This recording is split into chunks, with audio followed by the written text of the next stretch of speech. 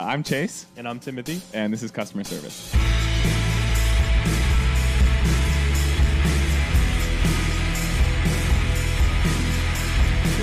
morning, Tanner. How we doing, buddy? Fine. We're back at it. Back from the weekend. It was fine weekend. Yeah. Uneventful. Yeah, you didn't do anything too crazy. I heard you and G had a little weekend excursion. I mean, we did not do things as we always kind of do. We went to dance class, and then Nice. I went on a big hike. Nice. And maybe that was it that day. I feel like, I don't know. Oh, yeah, that's what we did because Abby was like cleaning Gia's room, which was like a whole thing. So we have to get ready. Since she's not listening, I can say whatever I want. We have to get ready for like Christmas, and she needed a purge. So yeah. Well, she noticed. Did she notice that you guys? I mean, she notices because it's like, there's a little more room in there. Yeah. It's not so much of becoming a storage space as it was. But she doesn't really care. Plus, this is so like bouldery, but like we really do a lot of the like we got to give it back, and we should. Totally. She understands that it goes to kids, and it makes other because we donate it all. Yeah, so yeah, it's a little of that, and then we went to the aquarium. You ever been to the aquarium? I have. Do they still end with a lion? The last thing you see in there is a lion? That's not the last thing you see. The last thing you see is petting the stingrays. That's the last thing you see. Right before... No, I guess it's more in the middle. There's two tigers. Oh, maybe I went through it weird, yeah. There's two tigers, and they're up like on a big... Yeah. Like these pedestal things. Yeah. Mm-hmm. Do they look happy? I'm just chilling, you know what I mean? Like, I don't know. I mean, I love I don't know what happy is relative to these things because you hear the arguments both ways, but I mean... No, I've been to the aquarium years ago, 2014, years ago. Yeah. Here's the thing. If you got kids and you're thinking about something to do in Denver, it's an hour, like a clean hour, which is nice. And even if you're going kind of fast, because, kids will kind of blow through stuff. And it's like interesting and engaging. And then you're in and out of there. I think, it costs like $40 or something. Great. So like easy way to like blow an hour. Yeah. Easy to get to as well. Drive right into the parking spots. Great. Got off the highway, parked. I was also like hitting on on parking spaces yesterday, like directly outside of the pizza. We went to like Redeemer, have you been there? I haven't, but one, good logo. Two, I've heard a lot of good things. Guy was sick. I talked to him for a while because I got there. He's like, oh, you're my first customer. So I chatted with him for a little while. Really good. Really good? Great stuff. Yeah. Pepperoni slice? Yeah. Just did a couple slices. Yeah. Nothing crazy. Nice. A couple, those June shines or whatever. Oh, yeah.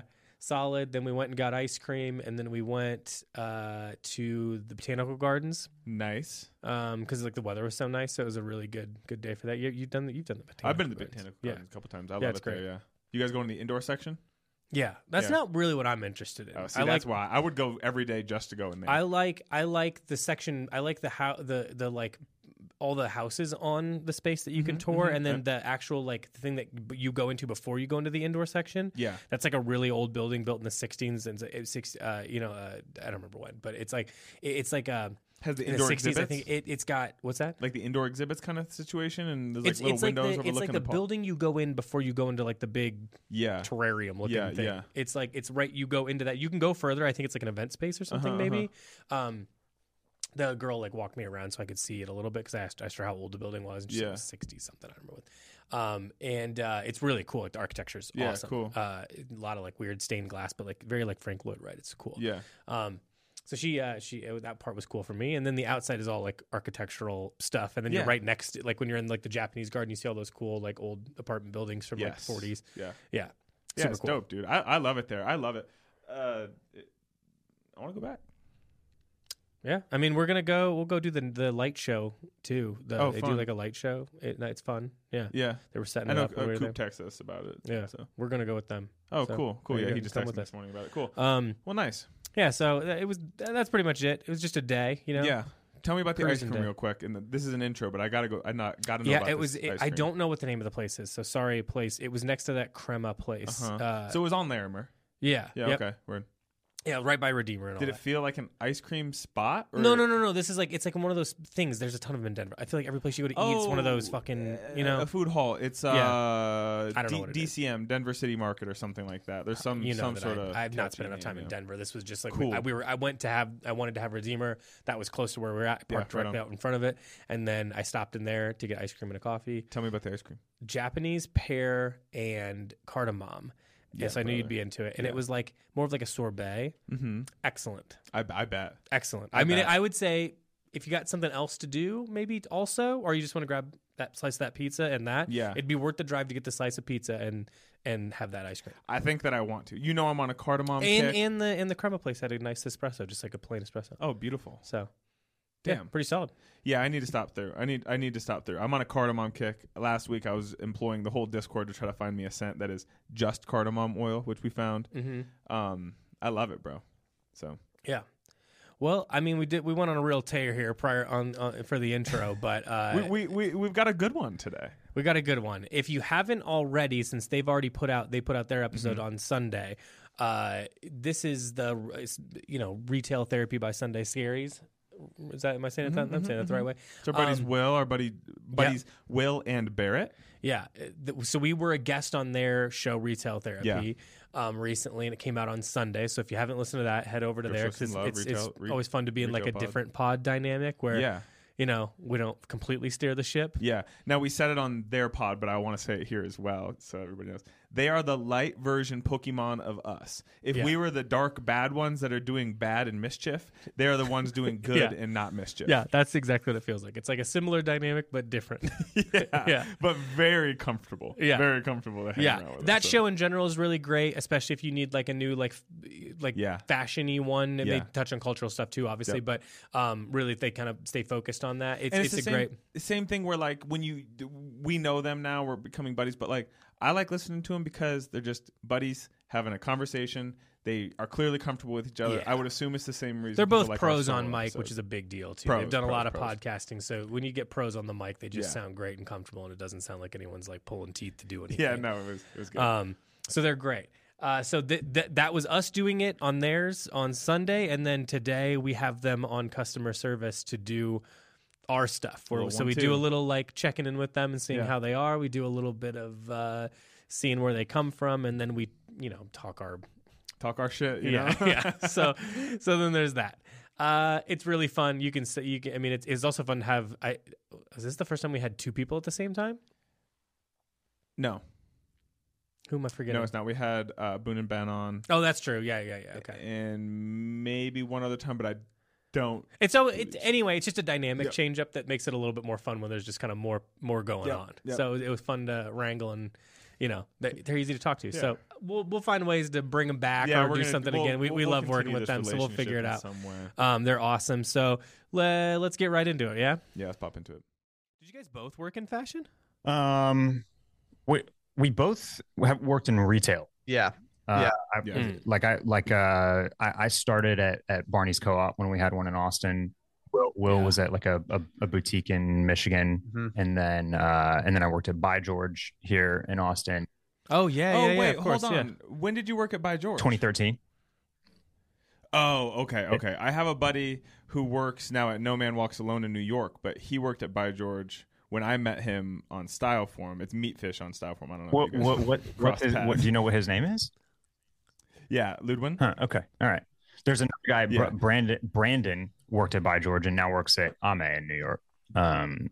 Yeah. Oh. Hey, the world is small, dude. Yeah. The more we meet people in all these different nooks and crannies, it's like, oh shit, it's all. There's basically 25 of us in all these same corners of the internet, and we all know each other at this point. It's like anyone I come in contact with, I'm like, all right, here's the three ways I may know you, and one of the three will work out. Yeah. The extent of like me doing like fashion stuff outside after I worked for the boutique was like essentially just me trying to position Sunday Scaries in a place where I can get two things for free, like nice clothing and or travel, and like that's like my positioning here. Yeah, and Will and I, like we worked for the same company over 5 years ago. I mean, we still do now, but we were employed by the same place, and I was doing like clothing development for that company. Will was doing content and podcasting, and then eventually that just kind of like circled back around into Washed Media, where we do retail therapy, and then I do product development for Howlett Brothers now as well. Cool. Sick. Yeah. How do you jump from retail to product development? I feel like people want to know that. I was gonna say, that's kind of like a dream for everybody. Yes, I got pretty lucky with it. I had the passion for it, obviously, and then our friends that had started this previous place that we worked, basically were like had a little like fledgling T-shirt line that they wanted to turn into a more fully fleshed out clothing line. And they said, "Hey, do you want to come like figure out how to do that?" And I said yes. So I got to do that for 5 years before the company imploded.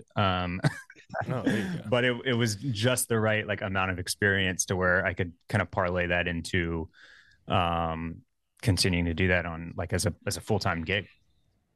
Yeah, right on, dude. I feel like I always tell people, like, if you can, and you know, I understand that, like, it doesn't pay as well. It's a little more challenging. But if you can work for, like, small places, especially, like, early on, you'll get to do so much more stuff. And, like, if you grow with it, great. If you don't, you can leverage that into other things. But, like, that's what, when I first got out of school, I just emailed, like, 100 boutiques, like, literally 100 on an Excel sheet. And was just like, as soon as I get one that's, like, reasonable that I could move to, that's a yes, and I can, and I'm going to take it. And I'm just going to see who else I can meet there. And that's exactly what I did. And then it was like that's my entire like leverage, is that like I met a bunch of people through it, and I got to do literally everything that you could have to do for a business. I mean, and like you said, it's like that it kind of is it's got a small city feel. So like once you're in, it's just that the connections kind of start snowballing, and it's not super difficult to kind of like parlay yourself into this place and then this place and then this place, and and everybody does kind of like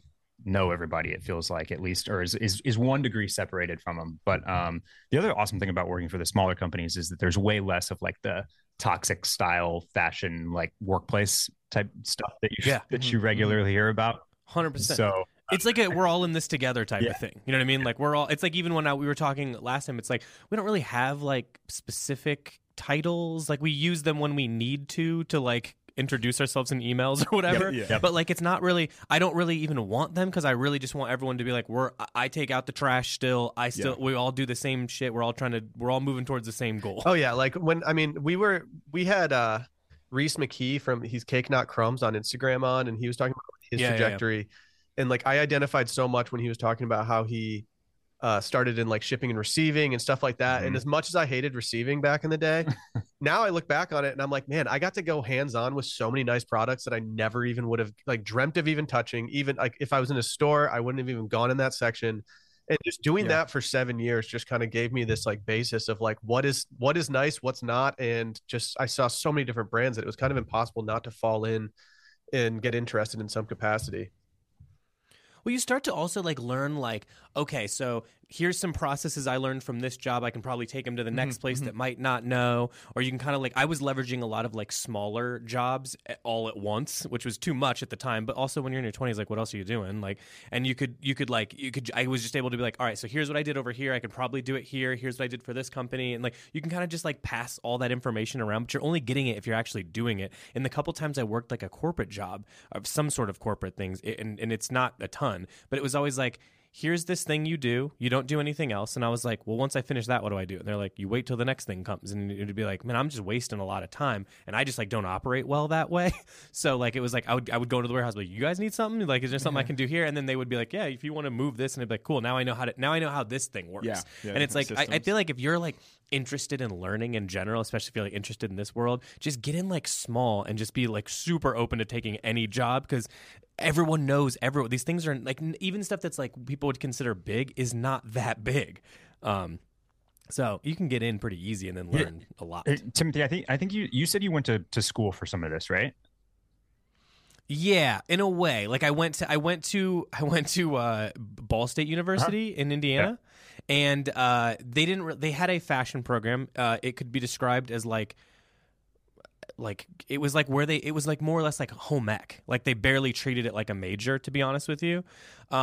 Luckily there was a guy, I don't remember his last name, but shout out Trent. He was like a professor there, and he was like from New York, and I guess he's from Indiana originally. I don't know how he ended up a professor, but he was super open and cool, and like allowed me to be like, listen, man, I don't really love this program. I want to graduate with something in fashion, but like I just don't think like this stuff's quite it. So it was a lot of like, can I take CAD and like CAD classes with the architecture students, because I know I'll need that? Can I take Photoshop? Can I take some business classes? And he's like, well, if you work it this way, basically at a certain point I asked enough that they were like, just call it whatever you want. You've got enough credits. You clearly know what you're trying to do. It's fine. And they just like let me go. And it's because I made a big enough stink. But like that's the other thing I wish people understood in college. Like you're paying a lot of money to be there. Just ask for what you want, because it's like, but you know what I mean? Like don't just go through their systems because they say you have to, because half the time they'll let you adjust it. Yeah. They just want the money, I think sometimes. Yeah. So yeah. Yeah. Well, so yes, technically. Well, all I was going to say, and you kind of alluded to it in your answer there. It's like, yes, going to like Fit or Parsons or RISD or wherever gets you like a good foot in the door and starts to open some of those doors. But honestly, like anybody that wants to break into this business, just go learn Creative Cloud, teach yourself on YouTube or Lisa or wherever else, and like learn Illustrator and learn Photoshop. Like I know Illustrator pretty well. Will's is really good in Photoshop, and it's like that is half of what you need right there to work for a clothing brand or to start designing clothes. Anytime that I've ever like when people ask me like creatively like what should I do, like learn one of those programs. It's like you can self-teach yourself, especially with YouTube now. There's so many things you can do. And I taught myself how to use Photoshop in high school, and like even though I did it 20 years ago, Photoshop hasn't changed that much, and it has gotten me so many places. It's just the easiest way. Like having that knowledge, it makes it so much more easy to do a task at hand, to make yourself look professional, to just have an aesthetic about you that you can put out there. And like, I'm just so glad that I got into that at an early age, because now it's like secondhand to me, and it makes it just so much more seamless to go from point A to point B in terms of creating something or promoting something or whatever. Yeah, 100%. Dude, like I swear, and I've even brought it up on when we talked last time, like people hate when we talk about being from the hardcore scene, but like everything that I actually know was not college. It was that because I learned how to screen print. I learned how to work with distributors to make t-shirts. I learned how to use code from trying to make websites for bands. MySpace. And I learned like all of my like social connecting skills are all learned from that, being like, yo, can I get on this show on this day? Or can my band play this? Or can you open for like all of that shit was like, it was 100% from that world. Like school was helpful with maybe a couple things, like maybe like learning Excel would be the other thing I would say. If you don't know how to use that like well, super helpful. Anyone gets impressed if you can just run a couple like things that aren't the baseline. So, and you need it for everything. So that's super helpful. But if you know Photoshop and Excel, some baseline coding things, you can get like really far. Yeah. And then the other thing, I was just doing this talk with like this college in Chicago that they asked me to do, and these kids were asking me like very specific questions, and a lot of it was like, how do I start, like how do I make contacts, like what website should I be on, or blah blah blah. And I was like, Instagram, dude. Like you can just DM anybody now, like like and look, half the time you're not going to hear back, and who cares? What's the difference between trying to make a call or you meet someone at a party and they forget your name? Like it's no different. So you just start banging people's lines, and like I can get in touch with most people, I would say. You know what I mean? So it's like if you learn to just like start doing that and asking the right questions and being open and honest and earnest, it's like huge. Like and I was telling them like the whole reason I'm doing this talk is because some kid listened to the podcast and DM'd me and asked if I'd talk to his class, and I was like, sure. You know what I mean? Yeah. You definitely, like, as they say, shoot your shot. People will respond probably more often than you actually think. I sent when I was getting started in the content game, and I was doing Sunday Scaries, and I didn't know what I wanted to do with it. I remember one night I just had a couple drinks, and I was sitting in my bed, like, touching up the website or doing something, and I was like, I'm just going to shoot out a couple emails to like a couple websites. And all of them responded to me in a positive way because I had a website already and I had a normal email. But like, I woke up the next morning and I was like, fuck, I emailed like too many people last night for how many drinks. But like I ended up getting an opportunity out of that was a paid opportunity, and then like one of the emails led to eventually a full-time job, and so it was like great. Like I never would have had the confidence to do that kind of thing without honestly just having a couple drinks at that age. But after I did that, I was so thankful, and it made it just so much more like clear to me, like, oh, I don't need to sit over an email for 20 minutes editing it, making sure I'm saying something right. Like a lot of times people will just respond immediately if it's something they're interested in. When I got to think, Timothy and Chase, this is basically, y'all have had such like how long has customer service been going now? A year, maybe? Almost a year. We're going on. You've had like Aaron Levine and Derek Guy and like just this murderer's row of guests. And I'm sure that's just because you're just like, hey, y'all want to do the podcast? And people have said yes. And half the time, what those are is like those were like seeds planted forever ago. Because you don't always know what you're going to do with the content because it doesn't matter. You just want to like, that's a cool person. I want to know them. I want them in my Rolodex. Yeah. So you hit them up and it's like, I really love what you fucking do. Like Derek Guy, for example, is just somebody I've known for eons because he used to like help with Put This On. I think he still does.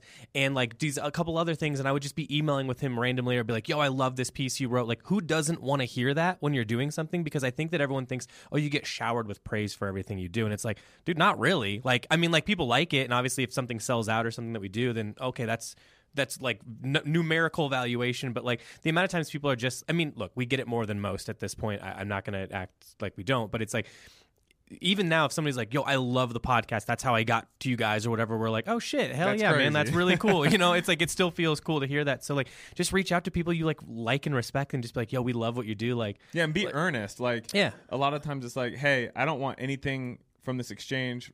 For instance, the EG up was like, I look up to you. I think you're a stellar individual. I want you to have this jacket. Can I send it to you? Yeah. You know, and it's that simple. Just we just be friendly and be a normal person. You know what I mean? Yeah. And then like when you get like that kind of, when people start approaching you about things, like, I mean, and you were talking about like the gratification of like a numerical sellout, like that is great and everything. But like when someone that you know, or someone that like it's a friend or just someone that you respect as a peer reaches out and says like, dude, that was awesome. It just feels so much better. It just feels 100%. Yeah.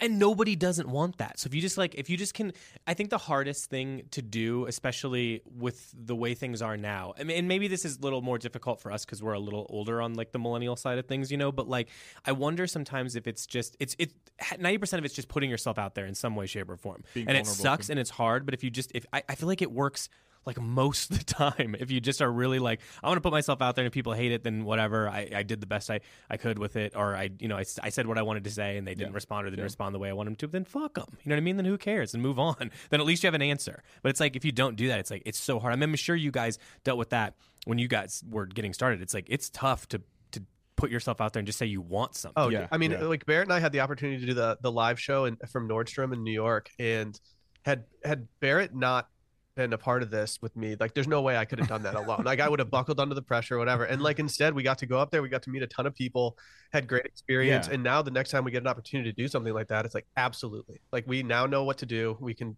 make it happen. Yeah. And it'll only be easier. Well, on that note, you touched on like you were sitting in bed, probably a couple Negronis deep, sending emails, and kind of the beginning of Wash Media / Sunday Scaries, retail therapy. One, it's really cool you guys have done the live shows. Me and Timothy, when we were in Japan, like, man, how cool would it be if we got to go to cities and like, you know, do a live show? Yeah. Talk to us a little bit how that got started.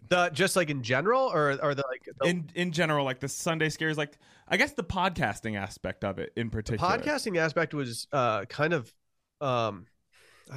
like I could tell that podcasts were getting popular, and I really wanted, I hadn't been doing anything with Sunday Scaries for a couple of years because I was working full-time writing for a different brand. So it didn't make sense for me to divide the audience. And I also don't think I was legally allowed to actually do it. I don't think they would have actually cared if I did stuff, but I just wasn't doing anything for Sunday Scaries for about 2.5 years. And I didn't want to, I knew I couldn't write. I knew I couldn't blog. And so when I saw that podcasts were kind of doing a little bit better, and I saw a lot of people starting them, I had already been listening to podcasts for a while, but it was kind of just like sports stuff. And I didn't really care about the format in general. But then I realized that if I wanted to write and do something with Sunday Scaries, it made sense to just do, essentially just write 3 columns, do spoken word, like just kind of narrative format podcasts. And then when that did well, it kind of just opened up everything else. And so then once I did Scaries I guess I did it for like 5 years before. I guess I've been doing it for like 5 years now. And I kind of I just kind of got bogged down by doing all the writing, and I found myself wanting to do something a little more relaxed. And I knew that I also wanted to do something that had to do with fashion, with culture, with whatever, and just trends and the aesthetics of things, whatever it may be. And naturally, the first person I thought of was Barrett, who was doing the Club Cool podcast, but you hadn't done a few episodes in a couple months or something. And I was like, you know what? I'm going to take Barrett out to lunch and I'm going to pitch him on this because I really want to do this. And I know that it would make my life better and I would have more fun with the show if I had someone that I was doing it with. And it would also just take a lot off my plate. from a weekly basis and just have another creative outlet. And so we've been doing it for, I guess, a year and a half, almost 2 years now. Yeah, it's been good. Yeah, and Club Cool was kind of like, we lacked consistency. We were hosted on the Wash Network as well, and it was very much like, I think, probably overly fashion forward with a little bit of like pop culture. We did we would do like our celebrity minute and stuff like that, because I love like the gossip rags, and I'm like following Just Barrett on Instagram. Oh, dude, we were People magazine kids. Like, yeah, of course. Yep, exactly. And then, like Will's Sunday Scaries had like the self-care and the like the cultural touch points, like the drink trends and food and all, and wellness. Making fun of wellness is like my favorite thing in the world. And so, and so the I for retail therapy is just kind of like meshing those two things. So now it's like, those are kind of like the two prongs. It's like the self-care, wellness, drink and trend and culture, and then the style and the fashion. And it's a combination that we've had a ton of success with. Yeah. And then it's like, you asked about the live events. I don't know if we would have done a live event if somebody hadn't pitched it to us. Yeah.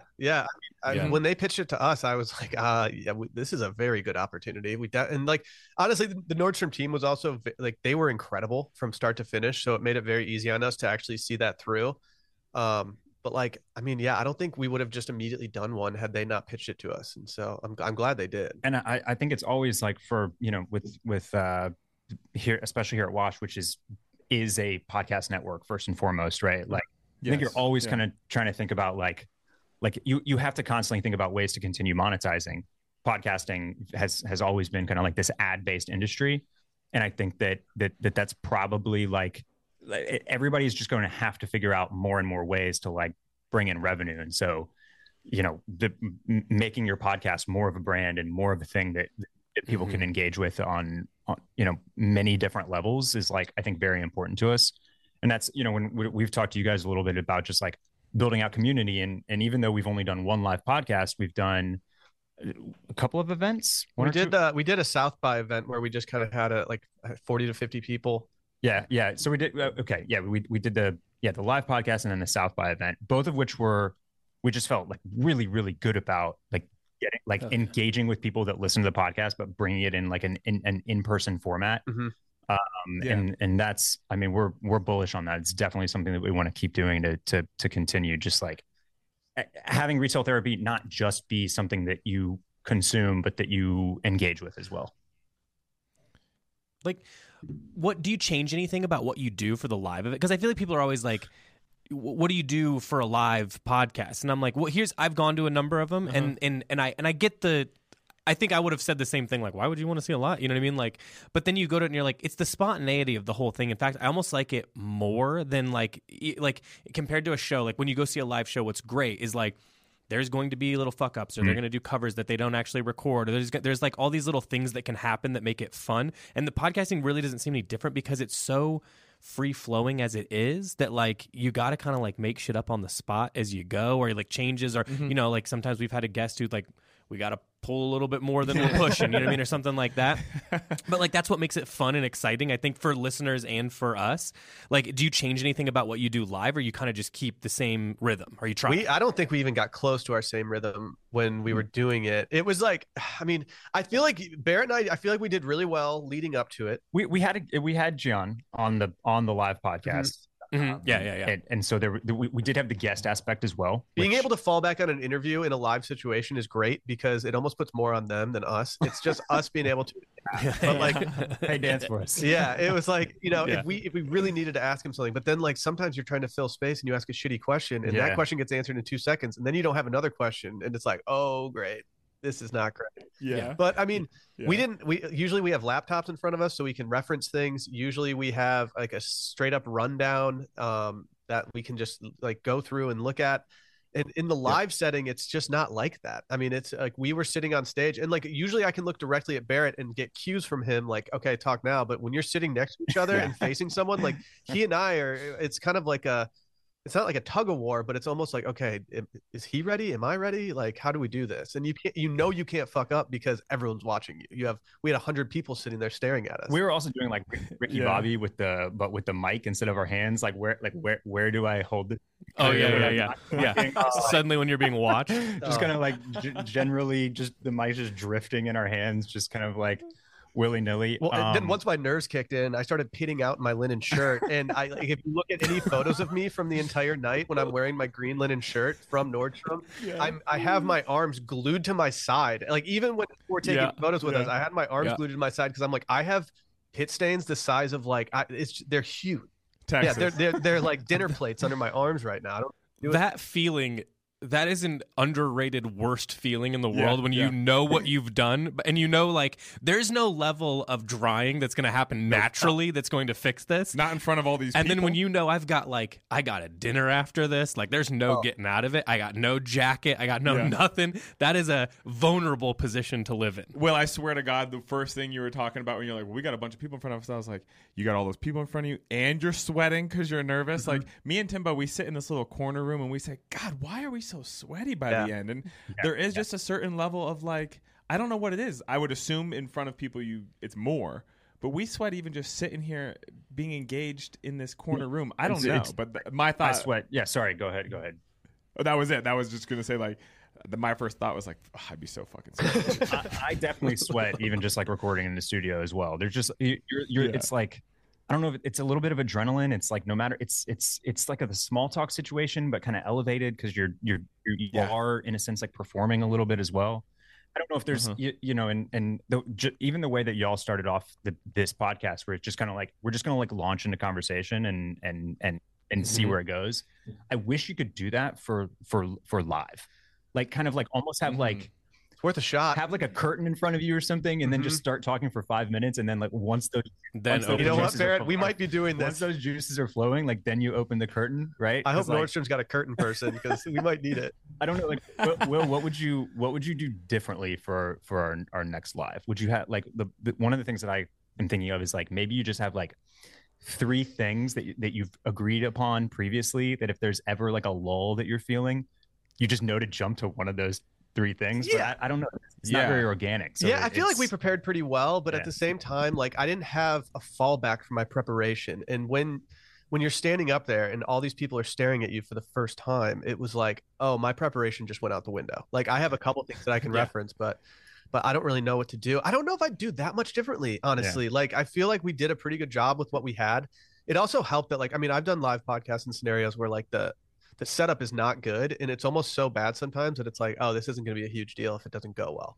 Whereas like the Nordstrom setup was so nice and they did such a great job setting everything up from like an AV standpoint. I mean, we had really good tech. We had incredible video that came from it.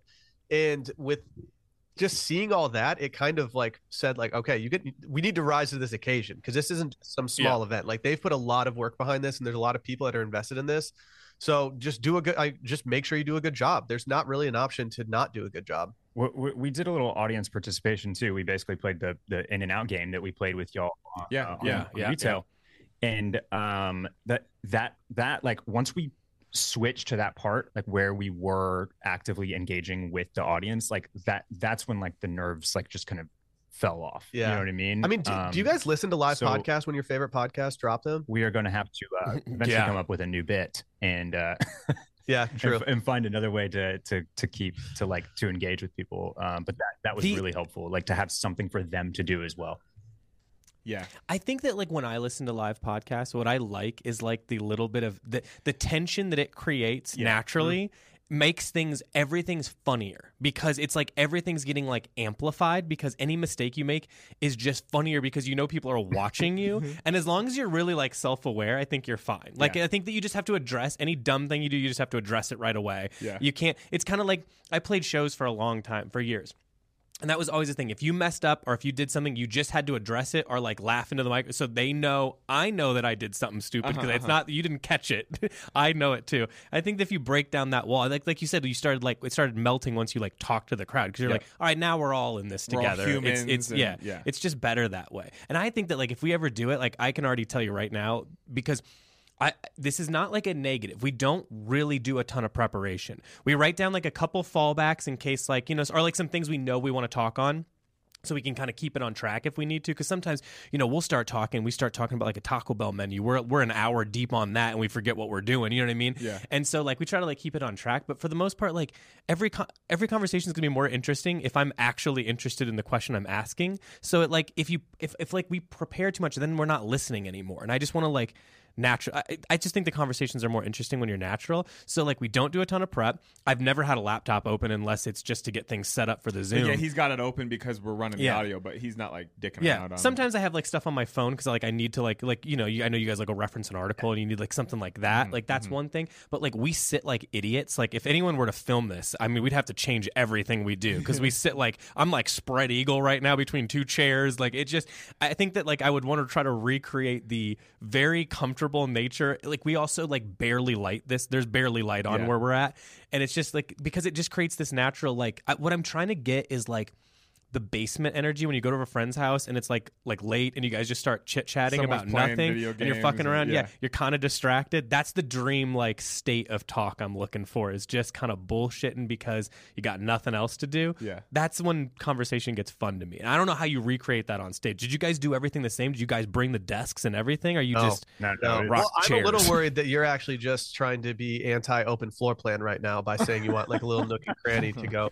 Oh, buddy, we are. You're right. You know, like, I mean, I think there's something bigger at bay here. But no, we just sat in chairs. I mean, maybe in the future, like I don't know. The setup just like it's just never gonna not be scary to me to be in front of people. Yeah. That's fair. I've gotten better at it to where I can actually do it, but I'll never like not. I don't think there'll ever be a time when I don't get nervous, mainly because we just do it so little compared to regularly. Would you guys consider yourselves strong public speakers? I don't know. Like I know that I did a good job. Let's say you had to get a presentation. Well, like I did a good job at like my only best man speech. I know I crushed it. I don't think it was the best man speech of all time, but when I got done, people were like, "Yeah, you did a great job. Best speech of the night." Like, I'm sure you did. That bro. helped me. I don't doubt that just from knowing you the little I do. We were all required to take a public speaking class in college, and I didn't think I was very good at it because everyone else seemed to have like really like high knowledge presentations, whereas I went at it like a more creative way. And the professor took to me, but I still had no desire to ever do anything that was public speaking or even talking into a microphone in my life. It just wasn't something I was interested in. I think of myself as a good public speaker, but that doesn't mean that I'm not nervous when I'm doing it. Does that make sense? Sure. And tell me if y'all have ever heard this. Am I just pulling this out of my ass? You know when like celebrities go on talk shows, or even when, like the president has to do State of the Union, they're apparently just jacked up on beta blockers. Oh, just like have you ever heard this? No. So you don't feel nervous? Yeah. Is that? I mean, it makes apparently sense. you can just take like pills that just like don't let your heart rate go up, and you don't feel the stress, and you're just like totally even keeled and normal and not nervous. Where was this last? Why don't they just offer this? Like, why is this not like more publicly, acknowledged and used? Is this? Am I way off base here? Does this exist? Am I just? Here's my opinion. I think that's probably good for a president. If you're doing like anything else, like I said about listening to live podcasts, I just think that like you want the cracks in the voice. You want like, because it's like anything that like further humanizes makes you more endeared to whatever it is. Yeah. So who was it? Why can't I think from Barry? Bill Hader. Bill Hader. Yeah. He talked about in a talk he gave. He was like, sometimes I would just have to say like out loud, I'm nervous, and as soon as they say that, he's like half my anxiety melted away. And I think about that all the time because it's like, you were like, I'm vulnerable. Here's where I'm feeling. Now I feel better. Now I can try to go forward, and like it just makes you like that person more. You know what I mean? So like I feel like anything that like kind of makes. I gave a best man speech. And I was a good public speaker, but if I prepared at all, I couldn't do it. In fact, I got a C- in my public speaking class in college because I refused to turn in like a prep sheet. And she goes, "You're doing great, but you don't prep anything." And I said, "Yeah, you got to feel it out." You know what I mean? Like I don't know what the crowd's like that day. I don't know if I got to warm them up a little bit. You know what I mean? Like I need the space to be like a person first, and then I can just start chit-chatting. Now it would probably be more informative if I had all the information, but I'm like, I'll get the point across and they'll remember it, and that's more important than have like reading information out loud to them. So I think it helps. Like, and when I gave the best man speech, it was just like, I'll get up there, 5 minutes before, when the girl is giving the longest speech you've ever heard in your life, and she's got bits prepared and stuff like that, I'm gonna go up there, and if I feel like the crowd's still thinking it's funny, or if she ended on an emotional note, then I'm gonna keep banging the emotional note. So I feel like you just need, I don't know, for me, I need room to like, I gotta work the crowd a little bit. You know what I mean? I think that helps. That professor is listening now, and she's saying, "Man, I should have given him an A." Mm-hmm. Yeah. Well, I was pretty combative. Okay, here's the thing. I deserve the C- once because I forgot I had to give a speech about something I cared about. So I went up and I just gave a speech about UFOs, just the information I had off the top of my head on like UFO, like alien stuff, and it was not. I mean, just to be clear, most of that information isn't real, and the information I was giving was very much not real. And I told a story about how I once saw a UFO, convinced everyone into the story, and went, see, that's why you have to, like, check your facts. And I ended, everyone's like, oh, that was interesting. And I was like, see, that was good. And she's like, that was one of the worst informative speeches I've ever heard in my life. You just rambled for 1 full hour of a class. You talked about nothing. And I was like, yeah, but I kept him entertained. So I feel like, you know, depends on who your crowd is, I suppose. So well, at the end I of think the day, beta blockers are good for the president. Getting an A, that just makes you comfortable and says like, oh, okay, I'm good at this. Whereas like if you get a C, like that builds character. Yeah, I think the other aspect of it is like it's like if I've never gotten super nervous around any like sort of like celebrity or anything that I've encountered. But if it was one of the few people that would really like rattle me, like Alexa Chung or something, I couldn't do it. If I kind of don't care, I'm fine. You know what I mean? I feel like you got to find that level of like, oh yeah, like they're just people and it's fine. There's only like 4 or 5 celebrities at the top that I'm legitimately nervous around. Or I think I would. We've had like the luxury, and we haven't met a lot of like people through retail therapy yet, outside of like New York trip and stuff like that. But like through just working in media and doing podcasting, I feel like we've had the opportunity to meet a lot of cool people. And once you start to meet people that would be considered to be like famous, it makes it a lot easier to approach situations where you know that there's people with that kind of notoriety there. It does make it so much more straightforward. But then then you have those moments where you see someone in an airport and you're like, oh my God, like that's blah, blah, blah. And like, it's like a little like nerve wracking if you wanted to ever say anything to them. But I mean, there is something about, you know, getting involved with people that you respect and realizing that they are very normal people who just happen to be very good at what they do. And then suddenly it bleeds over to other people too. Did anyone ever like really rattle you? The most rattled I've ever been during a podcast was, weirdly enough, for Michelle Wee, the LPGA golfer. Oh. It was really the first time I'd interviewed someone one-on-one that was that famous. We were in a scenario, in a recording scenario that was not my environment. Like I didn't create the environment, so I had no comfortability. And they ended up switching us to a really small room where when I was interviewing her, we were sitting so close to one another that our knees were about an inch away from touching the entire time. And so not only was I sitting in front of this person who had like just won a major and was like just super famous, but it was just like, this is all on me. And I was too scared to have like a list of questions. So I just went in raw, and I couldn't wait to get out of there because I was so nervous. But she was so nice that it was like, by the end of it, I was like, I was worried about nothing. Yeah. I met Scottie Pippen at a urinal run one time, and that really busted me up a little bit. But other than that, I've been fine. I talked to rapper Common for about 15 minutes before I realized who it was one time, and it was like, whoa, you're Common. And he's like, yeah. And I was like, yeah, it's nice that you talked to me for this long. And it's like, yeah, man, it's a good conversation. How did that happen? Where was that? Well, I used to work in Chicago, and I worked on like Rush and Michigan. So like over there was where a lot of like it was a kind of a celebrity hotspot. Number one, because of the like it was, you know, Prada and Hermes and everything was over there. Like Gibson Steakhouse, like all these things that like celebrities went to. So there would be a lot of things like that. I notoriously hit Kanye West with a door one time. There was like a lot of like celebrity stuff over there. You also bumped that one actress. Oh no, I'm not gonna think of her now. Famous redhead, Jessica Chastain. Bingo. Yeah. Oh, you guys had that together. Very good. Redhead knowledge. Just come my way. Yeah. I think Paramore guy good. Yeah, Haley Williams, Jessica Chastain, Bryce Dallas Howard. We know them all. We know them all. Yeah. Mm-hmm. I think the most famous person that I met was Adam Levine, like 15 years ago. When did you meet him? So this is a wild story. I had a friend in college who had like this, like, I guess it was like a deb ball in Dallas. Okay. And it was the most extravagant party I've ever been to, and also the best party I've ever been to. Like, it was like insane, just setup, decor, everything. And like outside there was like a full-on tent, but like a furnished tent. Like it was almost like a building tent.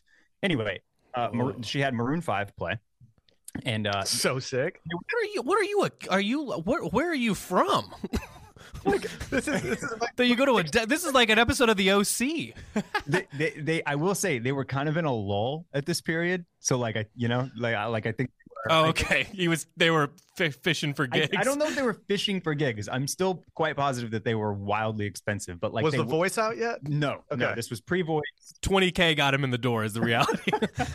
But yeah. So like they finished their set, and I had to sneak through. I had to pick up a tray of like full of empty drink glasses and act like I was going to the back, like I was a server. And I snuck my way back there. And then like Adam Levine and like some of like the VIPs or whatever were back there talking. And so I just kind of casually walked up to him, and then do you know what I asked him? You know what my first question to Maroon 5's Adam Levine was?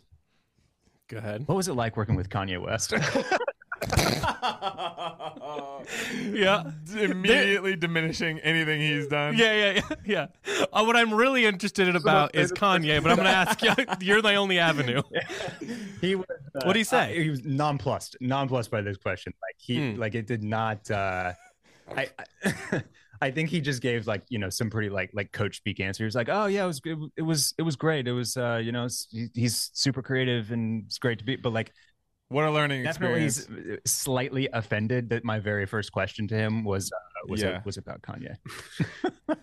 Were you like a Maroon 5 guy? I mean, they've got hits. No, I wouldn't say so. I'm probably more of a Maroon 5 guy now than I was then. Yeah. Whoa, you got into Maroon 5 with the later stuff? He liked the tattoos. That's what got him into it. Yeah. Once he got more edgy with the Are you telling me you got into like She Will Be Loved recently? No, I'm telling you that like the song Sugar by Maroon 5 like absolutely slaps. This is a crazy take, but this is the exact type of thing I'm looking for in a conversation. Is someone who got into Maroon 5 recently. Like I don't like the early stuff. I only like the big tour stuff. Yeah. That's cool. That's really cool. What other kind of, if that's where we're starting, what other music takes you guys have that are in that lane? Oh God, I'm trying to like, this is a jarring take from Barrett. So I'm scared right now. You're feeling anxious. I love it. You don't want my music takes because I'm closer to flying to Denver or to Boulder for Dead shows at this point than I am listening to anything that anyone cares about. Yeah. Well, you guys are Taylor Swift guys, we are though, Taylor right? Swift guys. Yeah. Yeah. I actually. What breaks you into that? Because I haven't found a way in. So when she dropped 1989, I was like, okay, like this is like a pop album. This is like a really good pop album. When she dropped Folklore, I don't know what happened, but I was laying in bed and it was early in the morning. It was like a very moody morning. And I kind of opened up our shades, and it was like a very foggy, dreary morning, much like the album cover of Folklore. And so I started listening to it, and I was just looking out the window. I didn't touch anything. I didn't like have anything in my hand. I wasn't scrolling anything, and I was just listening to it. And I don't know what happened, but I had this weird like calming experience come over me during the Folklore album, and I listened to that album relentlessly for the next 3 months for some reason. And I still listen to it to this day when I'm like driving and don't have anything I want to hear and I just want to relax. And like something just happened. I don't even like her like other stuff that much. I don't listen to like her high octane stuff. I just like get in my feels, listen to a little Taylor. Wow. I did not expect such a specific answer, but that's the answer you need when I say how do I enter this? It was that album. Like, I mean, I wouldn't turn the radio if I heard something from 1989 on, but like when it actually came to building an emotional connection with an artist, like that's where it happened, and I will never forget that morning. It was a great morning of listening to music. No, sometimes. Oh, go ahead. I just think that she, like, there's something very millennial about her. I get so that. I find her super, super relatable because like, I think she's 34. Will and I are 36. And like, so the way that she talks about city life or relationships or just kind of like a whole gamut of things. I don't know. There's something that feels very, that just like connective about that. Does her being like the biggest pop star play into it? Like, I feel like as people who enjoy taking in culture, like it's almost like a responsibility to pay attention to like the person that moves the needle for so many people all the time. I get that. And that's why I know anything about, like, I don't know any of the music, but I know like things she's done or worn. Well, she's got that banger. I don't know about you, but I'm feeling 22. Whatever that song is. Whatever that song is. That's a banger. We like that. That one slaps. It's like a thing where my deal is I want her to be like a little bit cooler, but I also know that would throw her off from being the biggest celebrity. Mm-hmm. So like I don't think she should take that advice, but that's what I want to connect to her. Because listen, I love a pop star. I have no opposition to that. I'm a huge pop guy. But like, yeah, it's like, I don't know with her, I just haven't made that connection, but I also have not opened my shades on a foggy morning and listened to that. You got to. I'm going to start tracking the weather in Boulder, and I'm just going to message you one morning and be like, today. I get like a 5 a.m. text today. Today's the time. Frantically grabbing headphones. Press play. Get your not AirPod Max noise canceling and make sure that you're listening to this right now. Not those. Sold those. Yeah. Sold them. I'll sell them again if I get another pair. I want the regular ones. I have very just like everyman taste as well. Like, and I'm not afraid to just like, eat the popcorn basically. Like, I think about somebody like Drake. It's like, I like Drake because Drake makes me want to have fun. Like that. I listen to Drake songs and I'm like, I'm ready to go out. You know what I mean? Mm-hmm. Barrett, can we talk Drake for a second, my man? Because I've always considered myself. I love Drake. I love everything Drake does. It's very common while I'm packing orders for me. Our buddy Alec, who we were talking about, he puts together those crazy lists of stuff for us to listen to. But I'll be like, "Ow, it's a Drake day, baby," and then it's just a Drake day from here on out. It's like most. Can you days. name a couple Drake songs that really do it for you? Because I find there's two type of people. There's people who like the downbeat and people who like really like your favorite stars, album is going to say a lot about who you are. Yeah. So what would be your favorite Drake album? So I think my favorite Drake album is, and I have to look this up to make sure I get this right because I know the cover from Spotify. No, trust me. I know what you're saying, this is what we say all the time. Saying. I'm like, describe it to me, and I'll know which one we're talking. Describe what it looks like. Okay, so it's. I think my favorite album is probably Nothing Was the Same. 2013's Nothing Was the Same. It's just his profile on the sky. Yep. Mm-hmm. Yep. That's Pound great. Cake's great. The one. Hold on, I'm pulling it up real fast so I can be. And then I think very accurate. I think the other one that I really really like is Scorpion. Scorpion's great. People did not give that enough love. I was going to say that one doesn't get enough credit. It is better than people give it credit for. So I love the latter half when it starts with peak, fair assessment. finesse. Nice for what? In My Feelings. Nice for what? So good. So good. Are you a Views fan by chance? The famed we're 2016 record? Because that is far and away our favorite Drake record. It's probably not my top three, honestly. I love that you stick to your guns. Yeah, I was gonna say I like that, Barry. Yeah, I like. And I like when people are like, "Yeah, I just like regular music, but I really fuck with it." I'm like, "That's great." Like, I want people whatever they are into. I just want them to be really into it. That's my main thing. Like, I don't care what it is. Yeah. Anyone, I think about how. Did you ever see Casey Musgraves? Oh, yeah. You'll know. Oh yeah. Okay. Did you see her Christmas special? I knew that she does one every year. I've never actually watched it. Oh, guys, it's psychotic. It's like Casey Musgraves and Pee-wee's Playhouse came together. It's crazy, and it's like not well done. It feels like someone did it live, and then there was like a lot of screw ups. And I think about it 100 times a day. Like I love it so. It is truly like the exact type of chaos mixed with like pop music that I like. I really love it. It's so good. I just think it's really great. But when my wife watched it, she's like, "That it's like literally the worst thing I've ever seen on TV." And I'm like, "Yeah, that's like part of it, though." You know what I mean? Like that's the good part. Yeah, when they're doing like high profile people doing Christmas specials, you kind of want it to be a little bootleg.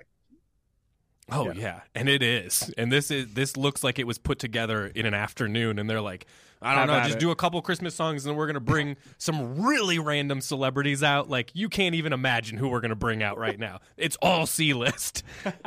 It's good. So that's the kind of stuff I like. I want Drake to have a Christmas special where the last song, Barry Manilow comes in and finishes the latter Good half. with that. I'm good with that. This is a good idea. We should pitch this to Drake. Yeah. I like pitching celebrities things on Instagram that I know they won't see. I just did it Charlie XCX recently. Yeah. I like to come up with an idea for them that I think is good that they don't need and then pitch it. I just know one day. XCX? I think I really like Japanese city pop. Are you familiar with this genre? I'm not. I can't say that I am. Okay, it's interesting. It's like it was really popular there. It's like very like clean, pristine pop that has this like What's dreamy the band that feeling. You just compared it to? Just played Denver. Like Men I Trust, if you know that band. Like it's almost like it's older. This is like from the 80s and 90s, but it's kind of got that sort of like clean, like punchy, fun sound. I think if she could pivot and do a like a Japanese city pop style record, and she's the girl for it, she could pull it off. I think. I pitched like the aesthetic of what I thought was good. Here was like an example. I mean, this was a long pitch, but I had just been working on it in my head anyway in my free time. So I figured, and I just think that at some point, one of these pitches, somebody's going to be like, "Thank you," and that'll be like enough for me to keep going until I'm dead. So I'm just going to keep doing it. And are you just like throwing up like an Instagram story that just like, you know, it's like a little mini PowerPoint or something? The kind of this is just a direct DM, many DMs. Straight in the DMs. Okay. Long text. It's just it's a wall of text. He probably thinks it's like a scam or something, and they delete me. I don't care. I just, like I said, at some point, I've done this a number of times for like different celebrities where I have like, that's a good pitch for Drake. I mean, we need to like build it a little bit more, but this is a strong start to a pitch. I think that we could get it going, and I think. I mean, he'd make a lot of money from that. And we're only looking for like a little schedule? Oh, bro, and the Elder hairdo? Statesman. Oh. Mm-hmm. Oh yeah, he could get a custom painted Elder Statesman sweater with like lights on it. Yeah, he could definitely do that. I'm pretty sure he could do that. Yeah, he could definitely, easily. He can get anything done. He can get more done than the president, no question. Oh, absolutely. Yeah, I think that. I mean, it's a good pitch, and we're really circling on these like like specific celebrity pitches, but I think it's good. I like it. Do you guys have like a record that you think that like if I was like a record or a movie, this would be me? Like I can start like it's easy. Siamese Dream by Smashing Pumpkins is everything I like about music into one thing, and like when I was younger, so it's like that's my one. And if it was a movie, it'd be Mrs. Doubtfire because it's great. I'm really glad you didn't say because you had like your parents split up and then your dad decided to come back into the house as a nanny. Yeah. Because my cute sister and mean sister were yeah. No, not that. This is more just because I like it's really absurd. He's got a cool brother that helps him out. I like everything about it. Pierce Brosnan's in the mix. He drives a Mercedes. Everything about it's good. So an album that is you. Is that the That's you. Mm-hmm. You know what I'm saying? Like the most I mean, it's going to be hard for you to not pitch the Taylor Swift record after that that descriptive nature of how you got into it. I think part of the reason I got such a tight relationship with that album was because I think it made me look at my former self and think to myself like, oh man, I might have treated some people really badly, and now I just my God, you were reborn. Dude, I was going through it. Wow. Yeah, that's good. Like I said, it's gonna be hard for you to not pitch that one, but go ahead. I know. I would probably say Wolfgang Amadeus Phoenix by Phoenix. Okay. Oh, that's solid. I feel that's like beyond my my popcorn taste with the Drake and the Taylor and all that. Like that 2009 to 2012 indie is probably like the most interesting music that Did is Phoenix that play is a run my of favorite. shows in Austin like during that time? Yes. Because there are so many people from Austin or that live in Austin now who love Phoenix. They did. I saw them probably like 4 times in 2 years. Okay, this makes sense because like my brother-in-law loves Phoenix, and I'm like, how did you get so into Phoenix? But it makes sense that it would be during when he was in college, and like, that checks out. That's like a top 5 album of all time for me, and I feel like it the mood of it swings enough to like kind of like encapsulate like every single thing that I feel like I feel in a given week or month. And it's cool and sexy. It's a cool, I mean, like I was at a club one time and someone put Too Young from United on, and I hadn't heard that song, and that got people moving. Yeah. Their early stuff is awesome too, but I feel like it kind of crested with that album. And there's like this 2-song interlude, Love Like a Sunset Part 1 and 2. That's just like one of the coolest things that's ever been put on a record for me. It's no lyrics. Do I need to buy this vinyl? It's just synth. I'm gonna hit this vinyl today when I go by the store. You should. It's a rock solid record too. Like the whole thing is good. It's like it works all together, and it's like vibey enough that you could put it on a party, but you could also like you could listen to it in bed alone and still be getting something out of it. 100%. You know what I mean? Does it freak you guys out that like the younger generation like doesn't care about like records? Like they only care about it's like all singles. Yeah, it's all singles and that's it. Like it's crazy. But people have been lamenting that for well over a decade now, and I don't know if that's necessarily true. I was talking to Randy and Brett in the office about this one day, and like they were just like, no, we don't really care about that stuff. And I'm like, I love having a complete I love having a complete album that just like hits everything. But don't you think like young music heads like are into like albums? Probably, hopefully. I just I'm a playlist guy. Like I love making playlists to fit a mood or to fit like an idea that I have, and so I have always just been someone who likes to pile songs in and then let the dust settle. And now that Spotify makes it easy to add like songs that you wouldn't think of, and you can kind of trudge through those, like I just love making playlists. Yeah, I get that. I like that too. I think I can go either way because I feel like in a lot of cases, I mean, there's a lot of types of music that quite frankly do not play as a full album as well unless you're being hyper intentional about it. Like I really think that like hip hop and stuff plays better as singles. Pop music kind of does too. You know what I mean? Like there's an occasional time when when an album comes out where someone was hyper intentional, you know what I mean? I think like Taylor Swift is going through that, like where she's making hyper intentional like full length albums. Projects. Like I get that. But I think that before it was mostly, I mean, like maybe I don't know it well enough, but it was a lot of singles, you know what I mean? And I think that's like both are okay. It just depends on what you're doing it for. I mean, I don't know. It's tough because there's still like albums that come out where you're like, God damn, the whole thing, like front to back. I mean, Drake's had runs of those as far as someone popular. I mean, that we loved that. We love that Whitney album as a full thing. Like I don't even think I could name like certain songs. I just like the whole thing. Dijon, that record that came out last year, absolutely. That one, like the whole thing plays better than any single song on it. You know what I mean? So like it does still happen. I think you just have to you have to be looking for it so much more. But that's true of all music. There's just too much, so you have to be so focused on what you're finding. It's probably why playlists play so well, to be honest with you. Do you guys know that band Howdy? They're from Texas. HOVVDY. So good, guys. I think you guys would fuck with it. They've got like they just put out a new single this morning. Exactly. Insanely good. Yeah, they just put out a new single this morning called Jean. Jean. But also the record Cranberry is for me that would be like they got a lot of different moods too. Like they'll do like super like dark or like really like moody stuff, or they'll do like something that almost like reads a little poppier. Poppy, yeah. Check them all out. All the cool people, really all the cool record stores in Austin follow Howdy, so they officially just got a follow from me. Okay. There you go. Oh yeah, I think you'll fuck with it. I really think. And they're like Texas guys. They've got some like great live videos of them like shooting like in their like house in like South Texas or I think Waco. One or two of them live in Waco. Yeah, that's right. They can play retail it's really fest. Cool. There you go. You guys setting that up? Festival, I think. Yeah. Oh, you guys are going to put together Can a you festival imagine the merch? Wait, is this something that already exists? Is that what you're saying? No. This is just something I came up in my head 2 seconds ago. But like, it's me good. and Timbo both we were into it. We're like, we'll come down. Get tickets. We got miles. Like the Howdy plays, you guys play. That's good enough. That's a weird lineup, but I'd go to. I mean, here's the thing: your niche. That people will come out for that. Yeah, we can have the main stage also convert into a runway. Do a little. Oh. Yeah. I think there's something here, fellas. It's you catered guys by really Jimmy John's. shake up the catered by Jimmy John's. You guys really shake up the what a festival could be, and there's runway, there's live podcast, there's one band from Texas. There's Yep. You remember during COVID when people were still throwing, or when people started throwing live events again, and you could like buy like a little pod, and like you'd have like 5 people there. Yeah. Like maybe we could just have like little dens that people can buy and just rent those out for the little nooks. Maybe just dig like a sunken living room. You don't want just everybody out in an open space, like any type of open concept. No open concept. Even it's a no open floor plans. Yeah. Just set up cubicles. You can enjoy it from your cubicle. Do you? I don't know, guys. This has. Do you think that we can get Ice Spice there as well, though? I don't know. I mean, could you ask Adam Levine if he could get her? Let me reach back out to Adam Levine. Hey, shoot him a text. Hey, do you remember when I asked you about Kanye West? I was just wondering, could you put me in touch with him? We're setting up a fest. Could you? It seems like the right time to bring him back. Connect me with Ice Spice, please. I feel like Ice Spice is on everything right now. Oh, she is. And if you don't have Ice Spice either like on your remix or at your festival or on Saturday Night Live or like wherever else, like you just need Ice Spice to like make it go right now.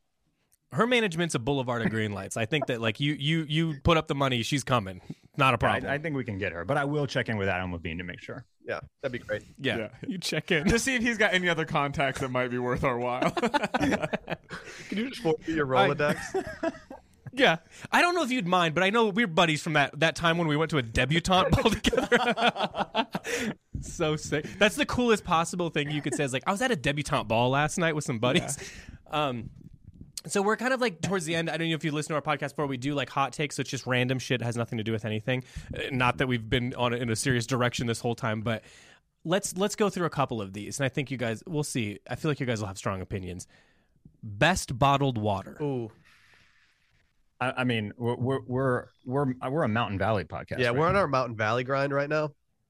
You guys are sponsored by Mountain Valley? No, I wish. No, I mean, that'd be sick. No, but like that green bottle hits different, and Oh, I know Mountain Valley from the green bottle. Yes. What is it? What is it? Is it the green bottle? Is it the form factor of the bottle, or what is it that hits, or is it the taste? It's definitely not the taste, because I couldn't even tell you if it tastes good. Yeah, it's Timothy, just solely the vibe. Yeah, we don't do anything for taste reasons. It's all about presentation and how strong answer. You're speaking his language. How we look while carrying said water bottle. Well, that's all it is. Gwyneth Paltrow chooses that to be her emotional support water bottle during her Colorado ski lawsuit, right? Then that seems intentional enough for me to be like, okay, what's up with this Mountain Valley? Can we? Well, I'm sure we all agree that Dasani is disgusting and the worst, though, right? It's horrifying. I might start just only drinking Dasani. Out of the small one, like at the airport. Exactly. Oh my god, that's the most demented choice you could make. Voss switched from glass bottles to plastic bottles, so they're no longer as luxurious as they once were. Once Paris Hilton stopped doing Voss, it was over for them. Listen, it's Fiji through and through. The first time I saw those Fiji water bottles in elementary school, I cannot shake that feeling of excitement, and that's the only. Have you? That's the only. You like how you like the arrogance of them making a water bottle that just says this won't fit in any cup holder. Yeah, no, I do. It's like when somebody. It's like anti-American. I feel like recently I heard some people bubbling up about how they didn't like Fiji, and they actually thought Fiji was like not a very good bottled water. And I got so personally offended. I was like, no. Like the tall Fiji on a road trip is like what I go to first. I mean, my side chick outside of the Mountain Valley green bottle is Smart Water. Oh, see, I don't like Smart Water. I like the tall, thin bottle. See, I he's right. It's got the squeeze too, the like squeeze the weird. rules. That is my good. actual number one would be Fiji, and then if I'm going to cheat on Fiji, I usually just go Evian because they sponsored a soccer camp I did when I was like 8 years old, and I thought it was baller. And we'd like to address soccer for 1 second, too, but Evian is good because it's like a thick. The bottle top is like thick. It feels nice on the mouth. So Evian's up there for me. Have you ever gone to Whole Foods and got a Purely Sedona? Purely Sedona? No, I've never heard of it. It's the most expensive at a Whole Foods. Now we don't have like an Erewhon or anything here because there's Aqua Forest, I think is what it's called, and that's like $28 a bottle. It's what I wanted for my birthday, but I couldn't ship it. so I'll get it eventually. But the Purely Sedona, and the thing is, I've put a couple like foodie friends onto it, and they're like, it is kind of the best, especially the sparkling. Yeah. It's too much money. I don't know. Sometimes you get it on sale because I don't think people are buying it up that much, but it's good. Who do you think's getting an Erewhon first, Austin or Boulder? Austin. We got to get one. Probably You got to think we get one. How many locations are there outside of California? There's a fair amount now in California. I think they're like I would guess it's between 6 and 8 now in California. Didn't they just launch New York, or was it a pop up? Maybe they announced it in New York. I feel like they announced something. They announced in New York. it. Yeah, I would take one. Maybe. I want to go. I want to go see. Yeah, it. I don't want to shop there every day, but I definitely want to. Like, if I'm like really hungover and I want something healthy and overpriced to like cure my hangover, I would go there. Well, and I think we'll just manifest right now that for our next live podcast, we would like to go to LA. Oh yeah, Oh yeah, LA's next. So we'll just put that out into the ether and live from Arrow. Go to Boulder. I mean, yeah, obviously. Well, I mean, you guys are welcome here anytime, but I've also never been to LA, so I would love to watch you guys out front of an Erewhon. Yeah, it will be in front of you. It's just you in 2 chairs doing a live podcast for nobody else. Actually, it's a really good idea. Yeah, it's pretty solid. We just get 2 folding chairs and record an Erewhon until someone kicks us out. You could just review prepared foods there and stuff. Maybe get a sponsorship from them. Like we'll just talk, and I'm gonna say all of it's good because I'll be embarrassed to say if I don't Best like it. caprese sandwich I've ever had. Yeah, I'd spend $60 if I could. Are you guys LaCroix drinkers? No. I drink sparkling water, but not LaCroix. LaCroix is not. Why are you guys anti LaCroix? I honestly, LaCroix is like in the Dasani zone for me. Oh, like it's not, that's too much. That feels like a pretty big. I'm not a big LaCroix guy either, to be honest with you. I'm actually off sparkling water on the whole because it started giving me like acid reflux, and I knew there was going to be a backlash to what I was doing for a while. I can't drink carbonated beverages at a rapid clip. Like it's just I get burpy and I just don't like how I feel. So I can never do sparkling water. Even at a restaurant, if someone orders sparkling, I usually barely drink water at the meal. I'm too shy to order my like tap water. Well, when I got to go to. Longer story, but my best friend growing up, his cousins they lived in Berlin, and when I graduated high school, him and I went for 2 weeks to go visit them in Berlin, and I was like, I'm from Cleveland, and I had hardly left Northeast Ohio at that point in my life, and every restaurant I'd sit down in Berlin or Europe in general, sparkling water is standard, and I'd be like, God damn it. So I'd go to the bathroom with my cup of water. Yes. I'd pour it out and fill up from the tap. I'm like, what are we doing here? The idea of watching you come out of a bathroom with a beverage is crazy. It's with the cup that the restaurant provided. Yeah. I get it though. I've never been able to do it. Even if and I drink things really fast. So once I start drinking it, like I will just have like a pit of bubbles in my stomach. No, I get it. He's a chugger. Did you go to Berghain when you were in Berlin? No. Is that? Are you talking about the famous nightclub? Yeah. Oh no, I can't imagine something further away from his comfort zone. Like if you were to imagine what the opposite of Chase is, it's that. No, I was 18, but I did in fact go to my friend's senior prom. I didn't go to my own senior prom in Ohio. I went to my friend's senior prom in Berlin with them. Yeah. Well, so it was kind of like that, but no, I didn't go. Okay. You don't think the hardcore scene shares any overlap with Berghain? I mean, it probably does. I mean, on the freakiest level, it could have. It is Europe, bro. So. Yeah. So probably, I don't know. Probably. I'm completely flipping back to the sparkling water now. We have like several local sparkling waters that are very good. Mm-hmm. Wait, is Rambler out of Austin? Yeah, and that's my favorite one. Okay. Yeah. I agree with you. Yeah. We just recently got hip to it because the Whole Foods out by us it's carried it for a little bit, but we just got hip. And honestly, Rambler regular is the Rambler no flavor is my absolute go-to. Yep. I'm with you. That's a good answer. Yeah, I mix drinks with those. Yeah, that's solid. Oh, interesting. Let's talk mixies, boys. What are you making? What like if you're gonna take Rambler, like what do you mix it with? Oh man, that's a summer spritz move for me. Mm-hmm. Just a little. I was drinking a lot of Campari spritzes this year. All I did was Campari, great. Sweet vermouth, and sparkling water, and I loved it. I fell in love with it. Ooh. Slice of orange. Now, Will, I have to imagine you've got a nice little bar cart. I don't have a bar cart. I'm actually a little anti bar cart because one, I have a kid who would just absolutely wreck it. Yeah. But I also I don't know. There's something, I don't mind other people having them, but there's something for me that when I'm alone in my place, I don't like having a direct line to seeing booze all the time. I just don't want to see it. I think that's fair. I just don't I don't drink a lot around the house when I don't have somebody over. And if I do have a drink, it's usually just one. And so I'm just a liquor cabinet guy. I really want a nice bar in my my place, but I don't have a nice enough place to have like a cool bar. You're right. The cabinet is sort of like, you don't hear about a liquor cabinet anymore. That's the cooler answer. I just now it's like overrun with like random stuff that I've acquired, but like there's something about, I like having I don't like having things on surfaces. And so to look over and see a bunch of like bottles in the corner, it stresses me out in my place. But when I see it at other people's places, I'm like, well, I'm going to go take a look at this bar cart situation. Yeah, see what we got going. Yeah. What drinks are you excited to make leading into winter? Because you've inspired me. On my way home, I'm going to pick up a couple canned Negronis because I've never made a cocktail in my life. But it's like, but I'm curious maybe if something piques my interest, maybe I pick up a little 1-2 for it. You know. So we've been talking recently about the idea of a mezcal old fashioned. Mm-hmm. And I finally have somebody texted me a photo out of the Dr. Death or whatever that famous bar in New York is. It's like one of their cocktail books has a recipe for a mezcal old fashioned, and it interestingly enough, or not interesting, I don't know. It has tequila and mezcal. Oh, and so I'm thinking about trying to make my own at home. I'd really like to to start it off with like a great one from a restaurant that really knows what they're doing, you know, just like get the whole presentation, the atmosphere, all of that. Of course. Yeah. But I'm very tempted to go try some homemade versions of that. I'm in a whiskey mood lately. But honestly, for winter, what just like hits the spot when it starts getting colder is Peroni and Stella Artois. Oh, like a crisp lager. You're loving crisp lagers, and I love it. I'm loving crisp lagers. Yeah. I don't know.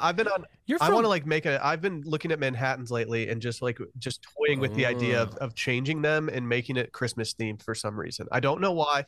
Like, I don't want to have like a bunch of like spruce coming out of it or anything, but there's something where I'm like, I want to alter this drink and make it Christmassy and personalized. You're gonna garnish. It needs an update. Little mistletoe or something. I mean, I could. I don't know. I just want something that looks baller and some like Spode glasses that I get to hand wash later and curse myself for using nice glasses. Does a Manhattan have egg white? I think you could put it in there if you wanted. You could put egg white in any like shaking cocktail. But I don't know. I don't like that. But a Manhattan is stirred. Or a stirred cocktail. Yeah. I guess shaking. If you do egg white, can you only shake? I think so. I think so. You don't want egg white in a Manhattan. Yeah. No.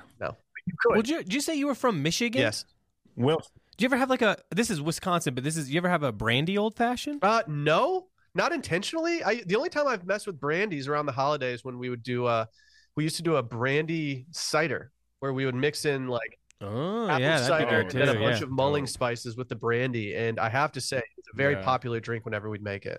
You know what? Well, one of Will's washed coworkers, he was just buzzing about a little brandy for the boys. Is brandy a dark horse for a cocktail of the winter? I don't even know what brandy even tastes like alone. We used to drink it a lot when I lived in Chicago. I don't know why it came up there so often, but it was just we drank it a lot. I'd imagine is it like a wine? It's like a we're closer to Jaeger, to be honest with you, as a vibe. It's a liquor produced by distilling wine, though. Do you need a snifter? Yeah, you need flavor drink it out of like that special snifter glass. I mean, I'm sure you're supposed to. The way we were doing it was a little different, but I think that's what we're more in the coffee mug range. I've watched too much Frasier, where I'm like, you need a snifter. Get this. Oh, like for sherry? Yeah. That's what they do, right? That's cool. I got a little sherry at home I like to keep on tap just so I can feel like I ended a day with a sherry sometimes. That's something I have never entered the sherry world before. I'm on the lookout for a brandy right now. I think it could be a brandy fall.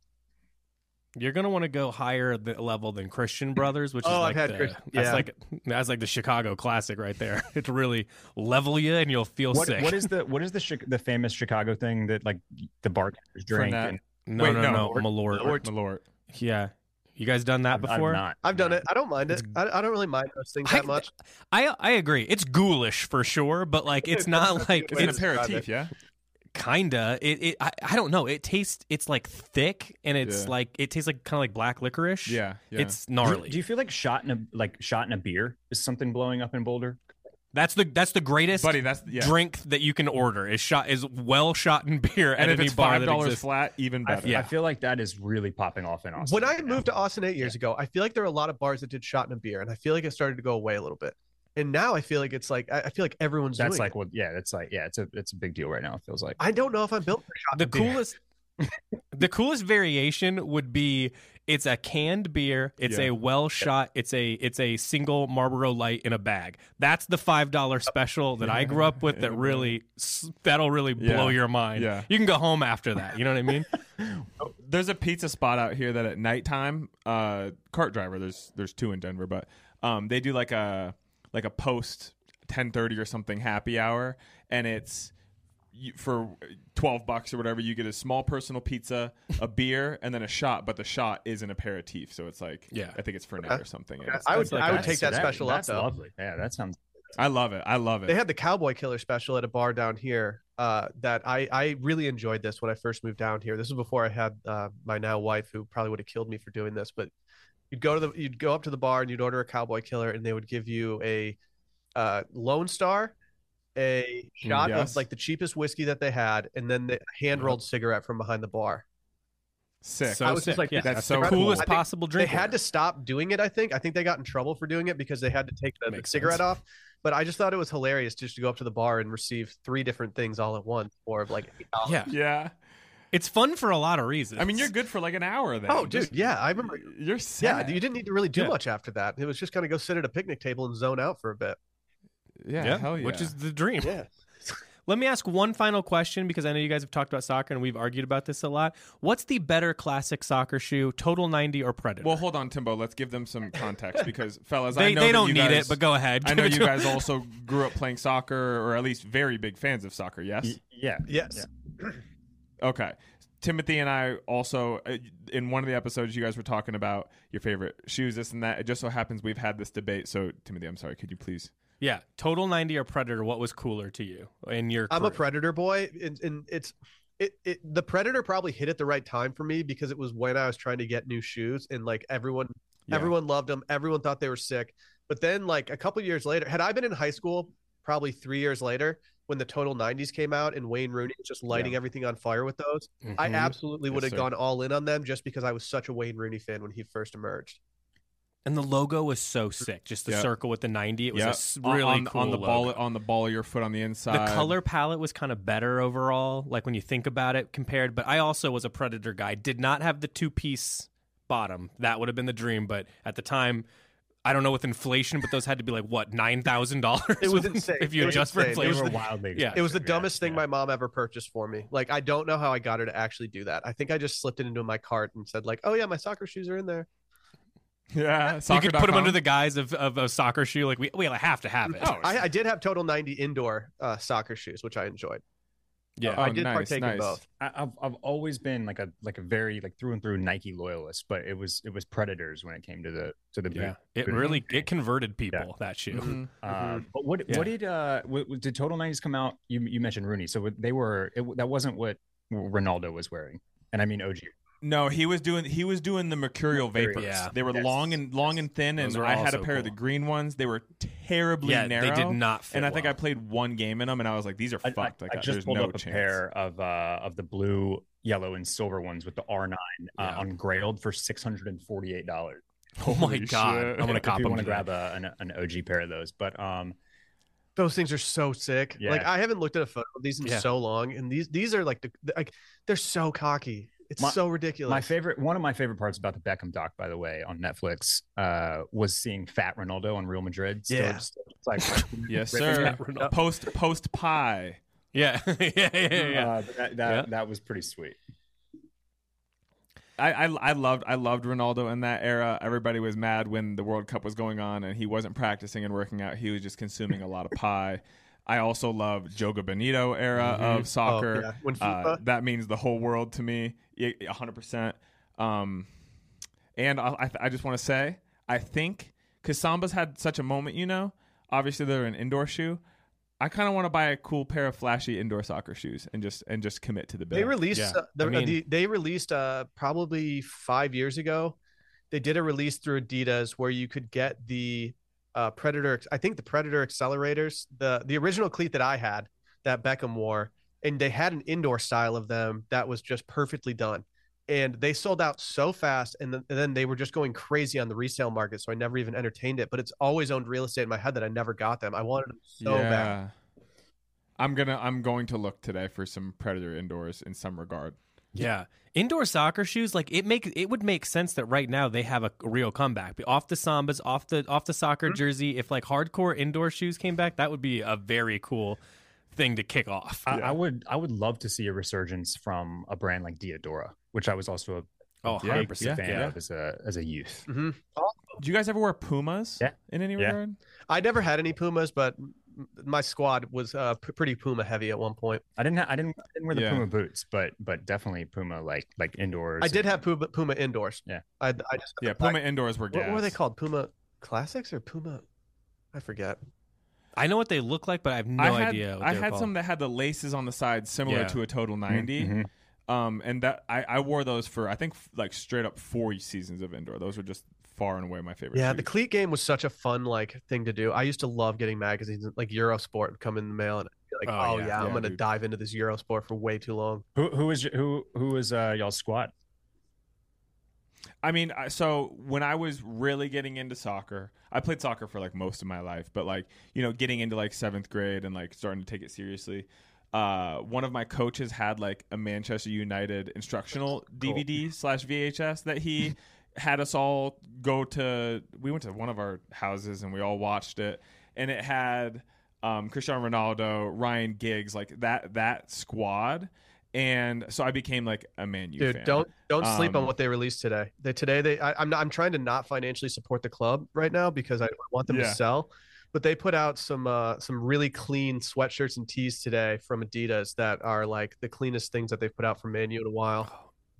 Another iconic logo too. Iconic, dude. I was AC Milan, but that's only because that's like what my grandpa liked from Italy. Cool, so he liked that. Yeah. So I liked that, but I don't have like a specific. I didn't have like a story like that. It was just what we liked, and they're fun this season. Yeah, they got political. I got to get back into it. It's been something I've been meaning to do forever. I fell off at some point. It's just I need to get back in. They've made consuming soccer a little easier in the last 5 years, but I would say it's always such the barrier of entry is like either if you're gonna watch it live, you're gonna have weird ass times because you're gonna be watching Premier League or something like that across the world, or it's on some obscure network, and it just always felt so cumbersome to consume.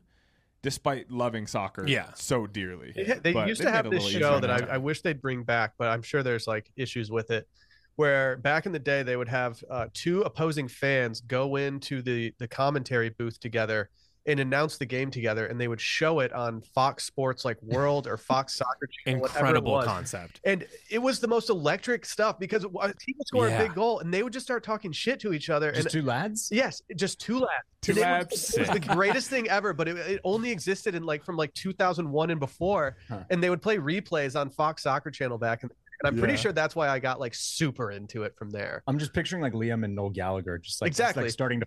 That's exactly who I was picturing. Yeah, that was exactly it. In fact, that would be good. They should consider this is a good. If you know what, if you don't mind, I'll go ahead and pitch this. Please jump into to Liam and Noel's DMs. I'm sure they check those regularly.